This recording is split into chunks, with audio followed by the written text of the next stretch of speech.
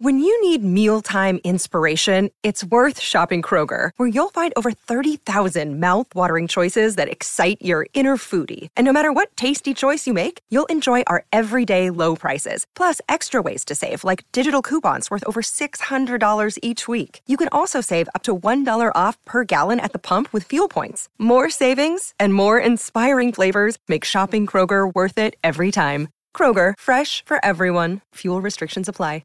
Want to witness the world's biggest football game? Head to iCanWin.com.au, predict Australia's score with a crystal ball, and it could be you and a friend at the FIFA World Cup Qatar 2022 semi-finals, all thanks to McDonald's. Maccas, together and loving it. TNCs apply.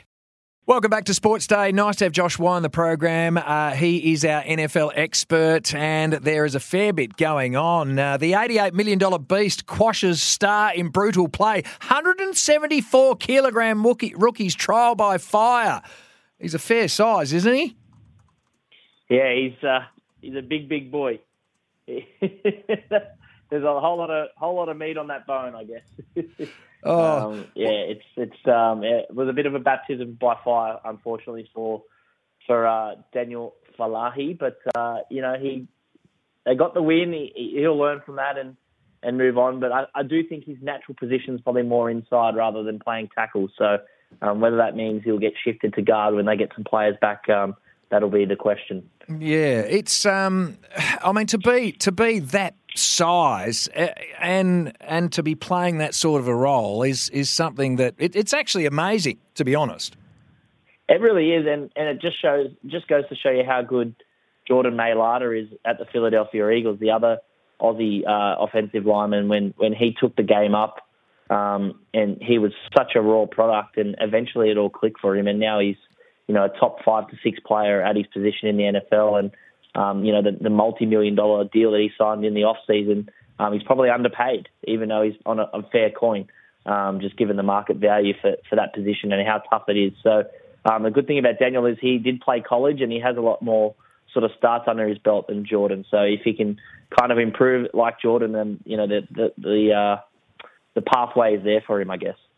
That was an $88 million extension for Jordan, wasn't it? So he's still underpaid. Yeah, I think so, which sounds crazy, but you watch scoring down across the league at the moment. Like the teams are getting pressure by only rushing four players at the QB, and they're dropping more into coverage. So having that stud left tackle to protect your blind side just helps your team so much. It's all eyes are on the quarterbacks, but those big guys up front are just so important. That's part of the reason why Philly are 3-0 is they're so good at getting to the passer and protecting Jalen as well. And Jordan Mailata had a good bounce-back performance in that win of the Phillies over Washington.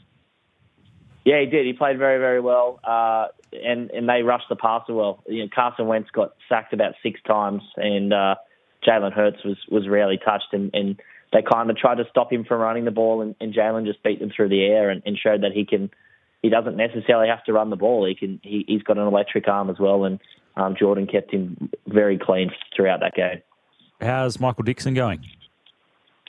He's going well, punting a lot. His foot probably sore 3 weeks in, but thankfully the Seahawks kind of moved the ball a little bit more in this game than they have in previous weeks. So he's playing very well. The fellow Aussie, Mitch Wishnowsky, he was probably the MVP for the 49ers in that game. That was one of the most dull Sunday night football games in a while there with the Broncos and 49ers. The punters were the main attraction. I think Mitch put 3 inside the 20, a couple stopped at the 1 yard line. So the Aussies had a big week in the NFL.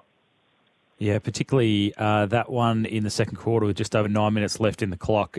He's got a booming kick on him, Mitch Wishnowsky.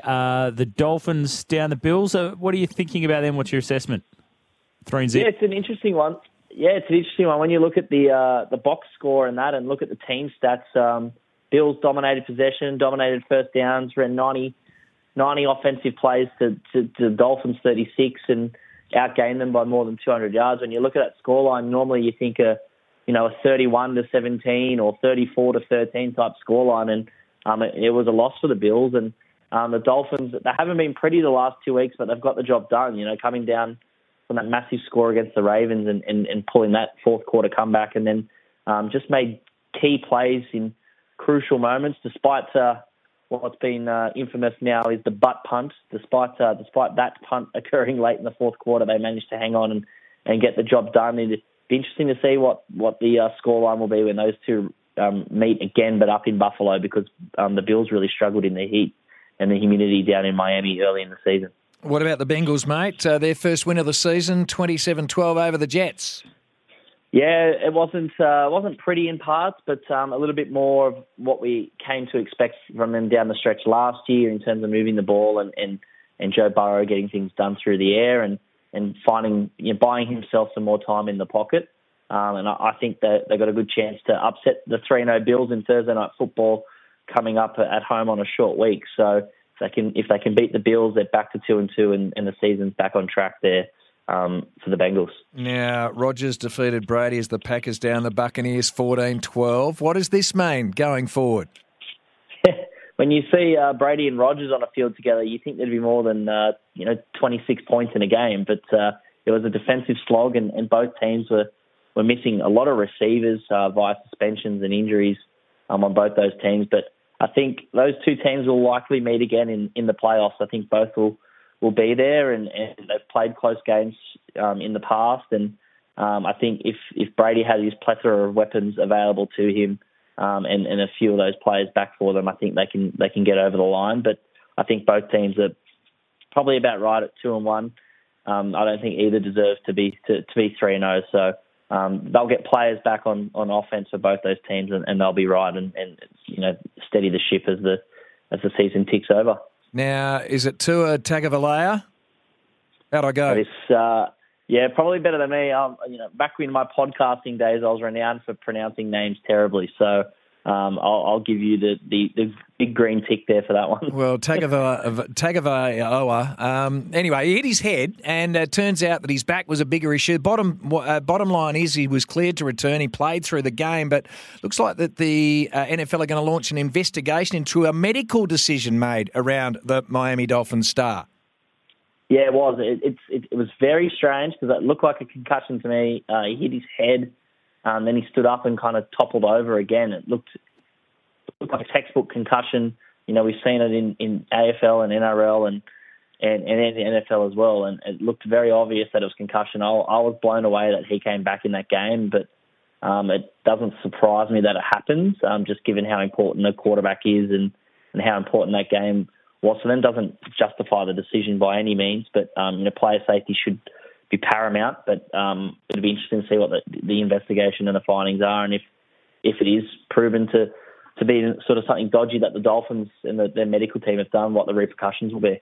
No, well, he completed 13 of 18 passes for 186 yards and a touchdown, so he didn't play too bad, even if he was knocked out. And I'm not going to make light of it either, Josh, because I know how serious it is, mate, across the board. Just quickly, what are the highlights that we can look forward to this week? Week 4, it's obviously I mentioned the Bengals and Dolphins in prime time on Thursday Night Football. That should be a classic to see if the Dolphins can march on to 4-0. And I think this didn't sound too enticing at the start of the year, but the Jaguars and Eagles game, the Eagles are 3-0 and the Jags are a surprising 2-1. They just had a massive win over the Chargers in LA, and they've played really, really, really well. And a bit of extra spice in this is that the Jaguars head coach is Doug Peterson, who famously won a Super Bowl with the Eagles and was unfortunately let go a couple of years ago. So it's a bit of a revenge game for Doug and the Jaguars. We'll see if the hype is real or whether they'll meet a buzzsaw when it comes to these deadly Eagles. Josh, nice to chat. Thank you very much for your time, mate. No dramas. Thank you very much. Good on you. Josh Y, NFL expert here on Sports Day for the Toolkit Depot. Bring it on with top deals on everything you need for your outdoor project at the Toolkit Depot. We'll clear a commitment, come back, and we'll have a chat to Johnny Slavich about the latest in the wonderful world of lawn bowls next here on Sports Day. It's Tyre Power's Big Footy Final Sale. To kick things off, you can get the power to buy 3 and get 1 free on selected Toyo passenger car and SUV tyres. Tyre Power's Big Footy Final Sale can't last. Visit tyrepower.com.au now.